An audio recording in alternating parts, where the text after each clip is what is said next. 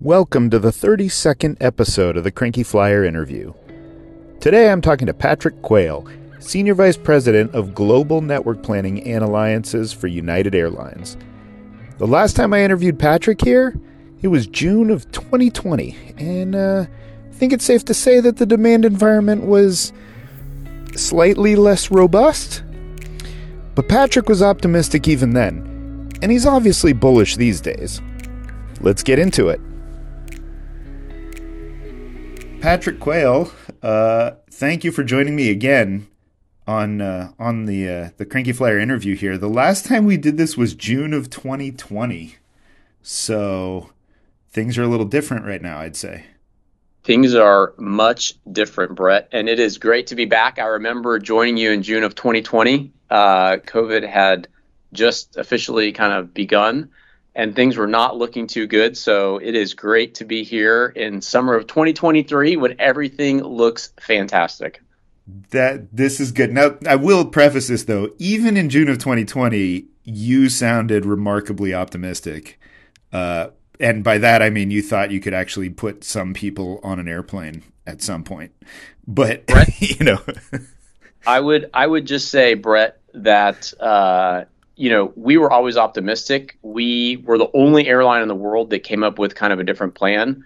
At the time, I was just over international, and I remember pitching to Andrew and Scott, international is going to be where it's at. And so it feels great as an airline to have done something very different than the rest of the industry, which was keep our entire wide-body fleet. And at the time, we came up with a creative pilot deal, which kept all the pilots in their seats.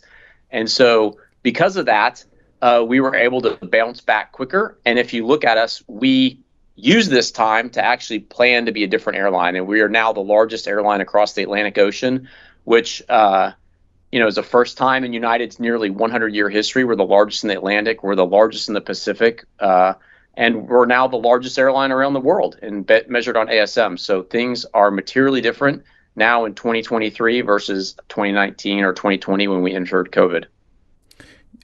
No question that it is materially different. That's for sure. Now let's stick with international for now, because you are in charge of international and domestic, and we're going to talk about domestic later. But let's start with international. I think it's been really interesting to watch the evolution here. You tried some non-traditional markets in long haul. Just as the pandemic was starting to ease its grip. Most of those seem to have stuck around, so it sounds like they're actually doing okay, and I'd like to hear more about that. But you've even pushed that further, and now you're getting into some of the counter-seasonal flying, big increases in Australia, New Zealand. And so I wonder if you can talk more about just what you've seen coming out of the pandemic as some of your strongest opportunities. Yeah, so I would say a couple of things, Brett. Since 2017, when I joined the company, we've added, just across the Atlantic, we've added 15 new destinations and a total of over 30 new routes. So if you think about it, it's just been a massive expansion, and a vast majority of this has actually been since COVID started. And it's all about experimenting, and if we're going to fail quickly. And so we've gone into more premium leisure routes. We've gone into non-traditional business markets, and everything is working. And, you'll see it in our second quarter earnings that things are working just as we had anticipated. And it's very strong. And in markets that didn't work, places like Bergen, Norway, we did it in one season. We pulled out and we're done. And we learned our lesson, and we have learnings that we can take away from that. On the Pacific side, look, again, this was kind of a unique opportunity where United, there's a couple things here. United never had a partner in Australia. And so our two North American competing airlines each had a partner down there. And we were the lone airline without a partner. During COVID, we, worked hard to create a partnership with Virgin. And Virgin is fantastic. They are just one of the best airlines out there in the world. They're an amazing partner. We have a very close relationship with them. I think incredibly highly of the whole entire Virgin Australia team. And because of that, it's allowed us to grow Australia rapidly. And we're now the largest airline between North America and Australia, which again, there's going to be a lot of largest of and first of comments on this podcast, I have a feeling. But we're now the largest airline to and from Australia. That's a real point of pride, because even myself, who's a very, very, very optimistic person, I never would have thought we'd be larger than the Australian airline based in Sydney. And we actually are. And so that is 100% in part because of the relationship we have with Virgin Australia and what we can do together to jointly serve our customers, both in Australia and in North America. And the combined force has allowed us to grow to a great product. And then obviously we have Air New Zealand and New Zealand, and that's facilitating our growth in LA, Auckland, and San Francisco to Christchurch. Yeah, I was just going to add on Air New Zealand, which also is a big player in Australia. So you have it covered in more ways than one now. For those wondering, the Sydney-based airline you're talking about, I believe, is Bonza, right? That's the one you were. No, okay. No, I don't know. Maybe it was referring to Rex. I don't know. I was close. Sorry, just a little off. But that is really an important market, right? Because it's the counter seasonal aspect of it. I mean, you talk about being the largest over the Atlantic, but most of that doesn't work in the winter, right? That's right. And so we have to be creative, right? Because when we're going out and we're talking to, Jerry, our CFO, or Scott, or the board on trying to execute purchase agreements for more aircraft and more wide bodies, which, it's public to the whole world, our Boeing order and our Airbus order, you have to be able to fly these airplanes profitably year round, right? And so, it's one thing to make money flying to Rome in the summer. I think I famously said that a couple of years ago and got in a little bit of trouble for that. But I said, anyone can make money flying to Rome in the summer, and some people didn't like when I made that comment. But it might be your partner Lufthansa who just bought ITA, but that's a whole different issue. Yeah, that's a whole other podcast, my friend. That's a whole other podcast. But look, you have to find a home for the airplane in the winter, and whether it's South Africa, whether it's New Zealand, whether it's Australia, those are great places to put the aircraft. The flying is counter seasonal. And it works incredibly well for an airline like United. And that's another question here: is where else can you really go counter seasonal? There's Latin America. Maybe a tougher market for you guys to penetrate, although you do have some partners down there. Are there a lot more opportunities? Because it would seem that Australia and New Zealand, with this coming winter's level of service, you've got it pretty well covered. Whereas Europe is just such a massive market. So, where else can you put these wide bodies in the winter? We do have a couple ideas, Brett. I don't want to announce anything on the show because I know for a fact the folks in Dallas and the folks in Atlanta listen to your podcast. So I don't want to just announce everything on here. But look, I mean, we are adding capacity. We've already added capacity into Buenos Aires. We're going to fly our largest schedule. We're increasing the Houston-Buenos Aires flight. It used to be daily. It's now going to be 10x this winter. We can add more into Hawaii. And you're right. I think the Australian market, we have added a lot of capacity there, so we need to let that absorb it. But the team here at United, I am confident we'll come up with, and we do have some great ideas for additional counter-seasonal flying that's probably a little more untraditional than you would think normally, Brett. And I'll just leave it at that. I'll leave it at that as a tease. I'll leave it as a tease for you. God, this is all right. Next year on the Cranky Flier interview with PQ. I do. Before we go a little more domestic here, I do want to ask a couple more questions. So on Europe, London, it seems like has been a weaker point. You ended the Boston flight that, admittedly doesn't really fit into your network plan necessarily. But can you talk a little bit more about London and what's going on there?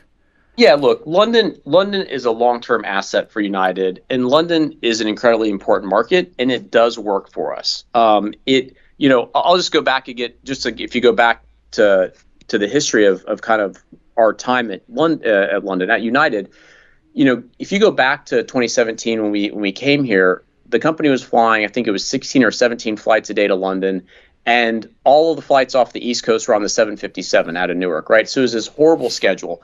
And I had come from, a Dallas-based carrier where London is the center of the world, and London is the largest premium market in the world. And it's like, of course, London doesn't work for us. We're flying 757s with really terrible patterns, against 777-300ERs and A380s. no one's going to pick United. And so what we did is we built a new product for that. We built the 767 High J aircraft. So it's a 7.6 with a large premium cabin.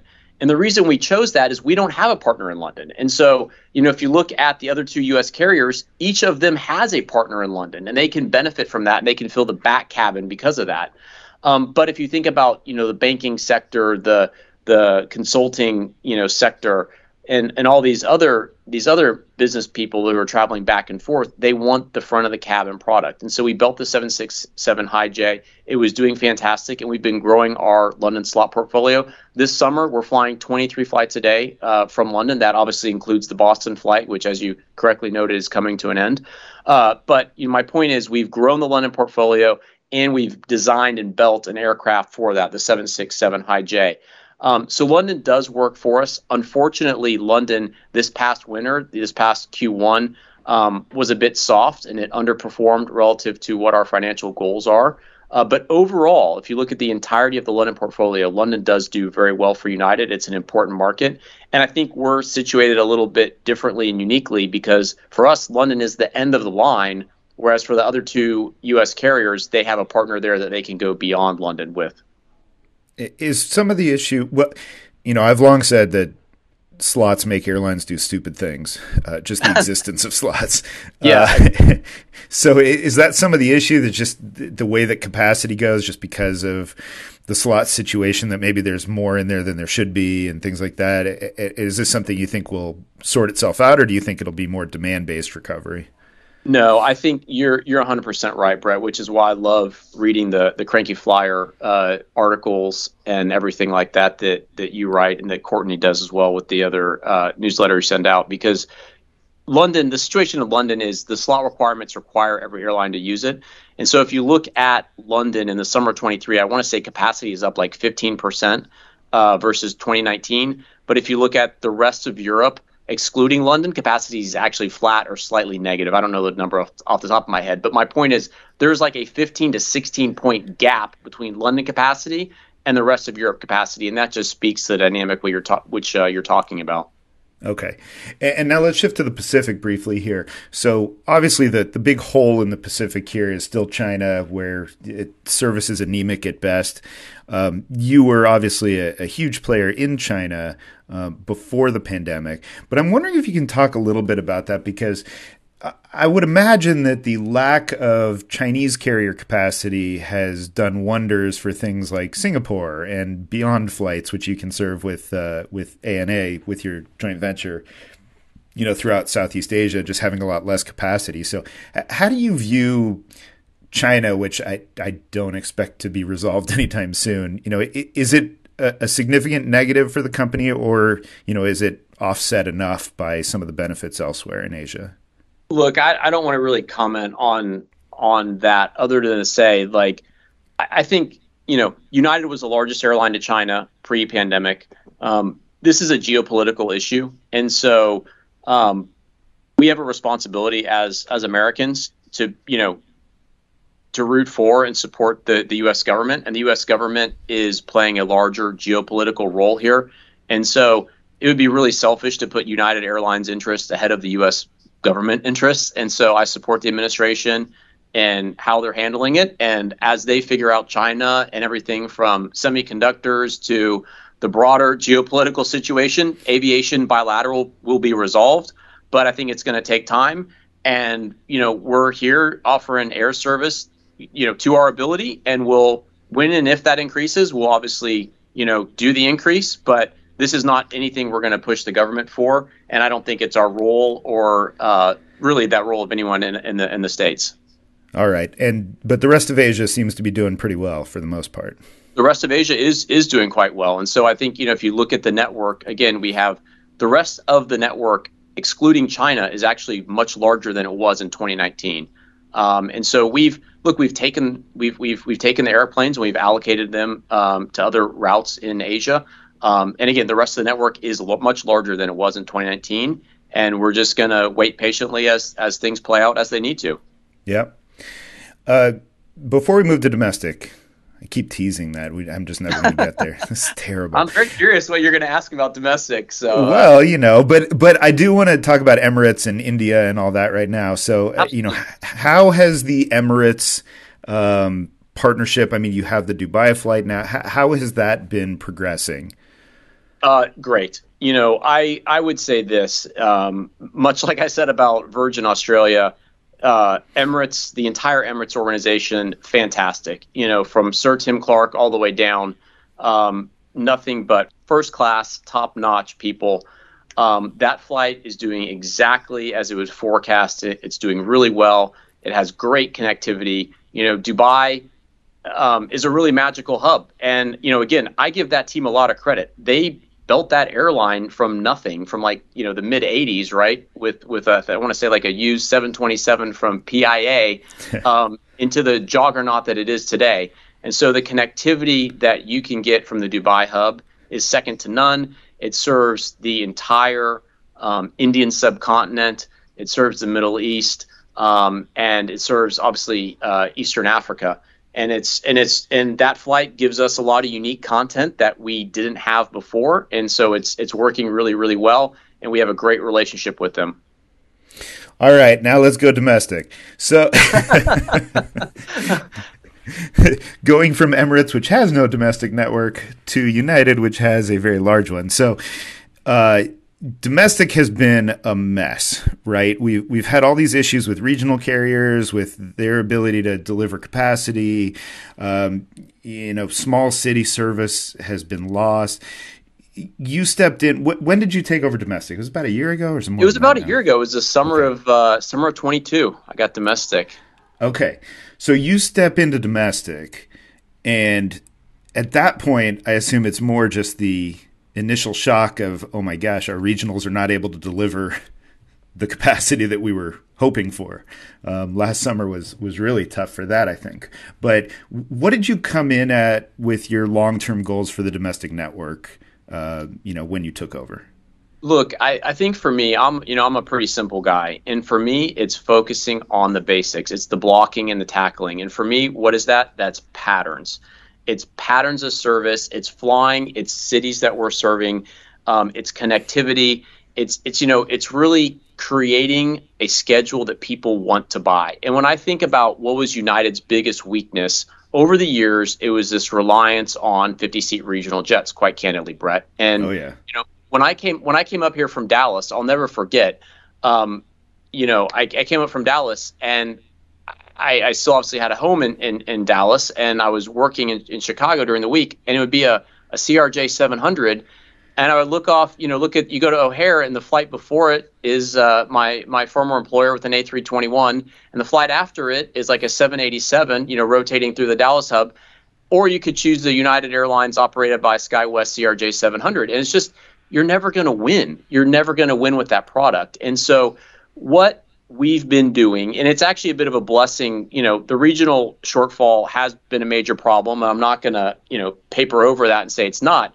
But what it's allowed us to do is really accelerate our long-term plans, which is getting mainline jets into mainline markets. And so markets like Dallas, markets like Atlanta, all these places that before were 70 or 50-seat regional jets need to be flown with a 737 or an Airbus narrowbody. And so we're accelerating that. And, my approach to domestic, and look, we have a great team here that's highly motivated and wants to do the right thing, is really focusing on patterns and connectivity and building good bank structures and getting the network to function the way it really should, because ultimately the consumer is buying a schedule, and they're never going to get a chance to get on our cool airplanes and see the seatback IFE if we don't have metal in the market at the times they want to travel. So that is the Atlantas, the Dallases. You talk about that. Small city service, though, you have shed, I don't know the number right now, but it's been a very significant number. I know a lot of that is SkyWest with some of their pro-rate flying. But, that was something that was smaller cities, was something you talked about before the pandemic, the airline, not you specifically, about a place, it needed to be rebuilt after years of neglect, really, in a lot of those cities. So how do you approach that in this world today where regional capacity is more constrained. There's much more focus on upgauging and trying to serve the best you can with the mid-sized and larger cities. How do you think about the smaller cities today? Yeah, look, so just to give an order of magnitude, we've cut roughly 40 domestic cities, Brett. That's And so incredible. that's quite material, right? That's Yeah. really quite material. I think there's a couple things that have changed, though. One is the economics of the regional footprint and the regional jet. And if you think about the pay raises that have been given and the changes in the regional structure, chasm is well, I don't want to say anything I probably shouldn't say on here, but chasm is up materially. I was about to quote a number, but I best Well, not. 'Cause I don't know if it's in the public arena, but chasm we can X all is, do the math, right? Like yeah, chasm the X is pilot up pay increases. materially, right? Yeah. Right. You take the pilot pay, you push it up. You take the jet utilization, you pull it down, right? And you're pulling utilization down. You're putting costs up. The chasm up is up materially. And so the economics to a lot of these cities would not have worked anyway. That's the first point I make. The second point I make is that, regional communities do play an important role, and it will ultimately right size. We're going to be, we will be serving. Well, I guess what I'd say is two things. One, we'll be serving a large number of regional cities with the right equipment, with the 70, 75 seat jets that they should have been on there instead of 50 seat jets. And number two, we're going to be putting 737s, A319s into markets that traditionally had the 75 seat jets on there. And so, there is a RASM premium for flying to smaller communities. We just have to get the right jet on there with the right economics. But overall, look, we're a large U.S. carrier. Domestically, we're obviously not the largest carrier if you just look at domestic footprint. There's a few airlines that are bigger than us domestically. But in its entirety, United is the largest airline, and because of that, we need to grow our domestic footprint. We have plans to grow our domestic footprint. We have orders. I think we have something like 500 narrow bodies coming online in the next couple of years, which is going to allow us to fix the patterns and fix the schedules, and then again redeploy these assets and cascade them back down into the smaller communities. So I think we're in this weird position right now, Brett, from a timing perspective, where the RJs fell out rather quickly because of the various issues, but we don't yet have the deliveries from Boeing and Airbus. And so it's created a bit of a valley or a trough. And unfortunately, we had to reduce service. As we get the Boeing and the Airbus deliveries, that will allow us to rebuild the domestic connectivity and allow us to go back into some of these markets with the right equipment and a better product. Maybe some of them, but still ultimately it sounds like, with the economics on the regional side, some of these cities probably will not return, is my guess, right? No, you're 100% right. You're 100% right. But my point is, we had to cut service to about 40 cities. I guess we go back into, 10, 15 of those 40 cities, but we're still going to maintain a smaller footprint than we were previously. And how does something like landline fit into this with the bus service as a way for you to maintain connectivity to cities? Is that something that you're seeing success with? I know it's still a relatively small footprint for you guys, but it's been going long enough now. You should have a pretty decent idea, I would think, of what its opportunities are. Look, I think landline's an interesting concept. I think that David is a really smart guy. I quite like David, and I think that it provides good connectivity within a pretty tight radius of a hub. And so, we tried it out in Denver. It's a unique concept. In New York, where I think folks are more used to buses and kind of intermodal transportation, it's doing better. And so I think it's an interesting concept, and I'm quite confident that, again, David and his team will adapt and take it to the next level. But for us right now, it's a real small part of the network, but it's certainly an interesting concept. And presumably, it would change in stature if you're able to get TSA work done at the spoke and can make it a true connection in the hub, which I know they're working on diligently. But you do see that as an opportunity potentially to bring some of these cities back in that may not otherwise come back into the network. If it's within a tight radius, yes. You're not going to get someone on a bus for 3 hours. You're just not. But like a Newark to Allentown or something like that does work quite well. Yeah. So again, yeah, a tight radius of a hub, I think it works. I think it's a novel concept, and it's a way to allow that connectivity. Maybe like I'm spitballing here, but like a Beaumont, Beaumont to Houston, stuff like that would work. But you're not gonna, I don't know, you're not gonna get anything that's really farther out there. Sure, sure. It makes sense. So then the question is, how can we serve those other cities? And I guess that'll still be determined at some future point. Maybe that's when the Hart Aerospace electric regional prop aircraft comes into the equation, Brett. I don't know. Well, you still need pilots, and the pay rates are still pretty high for maybe, what is that, a 19-seater still, or did that grow That is a again? 19-seater, yeah. Yeah. Yeah. So we'll see about that. All right.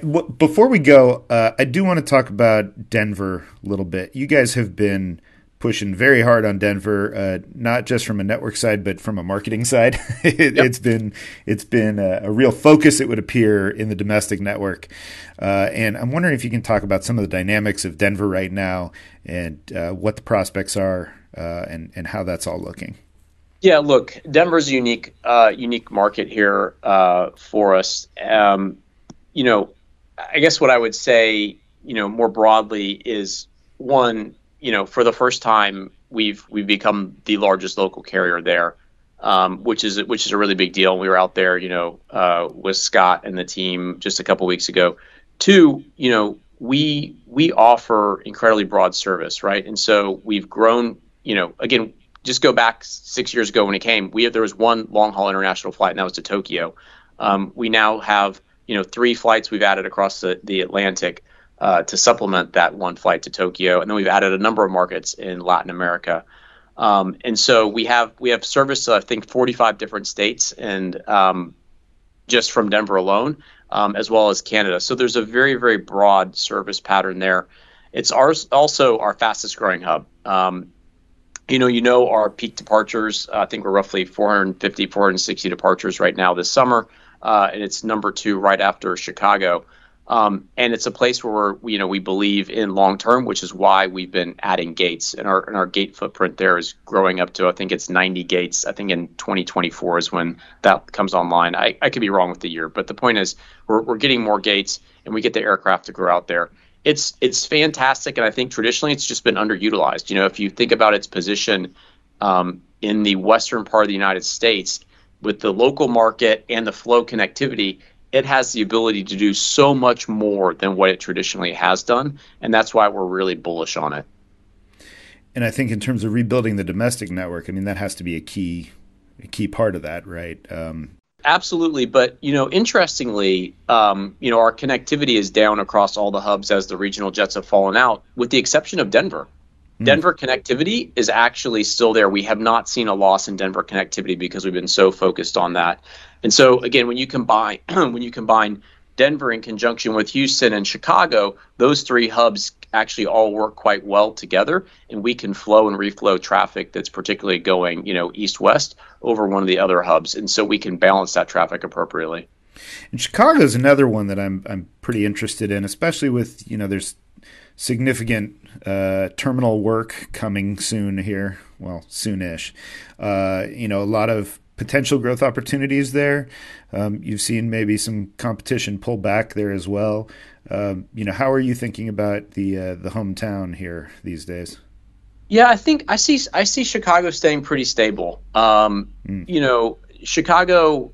Look, Chicago has a number of challenges. Chicago is a great market. It's a great local market, but also the winters are pretty brutal, and it's a tough operating climate. But so from a market size perspective in terms of corporate and domestic and international traffic, it's one of the largest in the country. I think it's like New York, LA, then Chicago, if I'm remembering correctly. But I don't see really anything materially changing with the competitive landscape or dynamic in Chicago. I think Chicago capacity ebbs and it flows, and if you look at different points in times, it looks different ways. And I think the market is pretty stable in Chicago. Okay. All right, good. Well, then why don't we leave it there? This will be a good place to cut it. So 3 years from now, we'll check in again or something. And Yeah. Why don't we touch base, and maybe next time, Brett, next time in person, I really, with like a big microphone, Larry King Live suspenders, and you can just kind of lean over the microphone and ask questions in person. Well, this has been, the goal one of these days to do a real across the aisle interview where we're actually like sitting on an airplane and doing that. That would be a lot of fun. Brett, join for an inaugural. Join for an inaugural. You've had ample opportunity. We have launched so many long haul international flights. You have ample opportunity. And yeah, join for an inaugural. We'll do this live, sitting across the aisle. How about this? How about you inaugurate service to Long Beach, and we can do it there? Oh, my friend.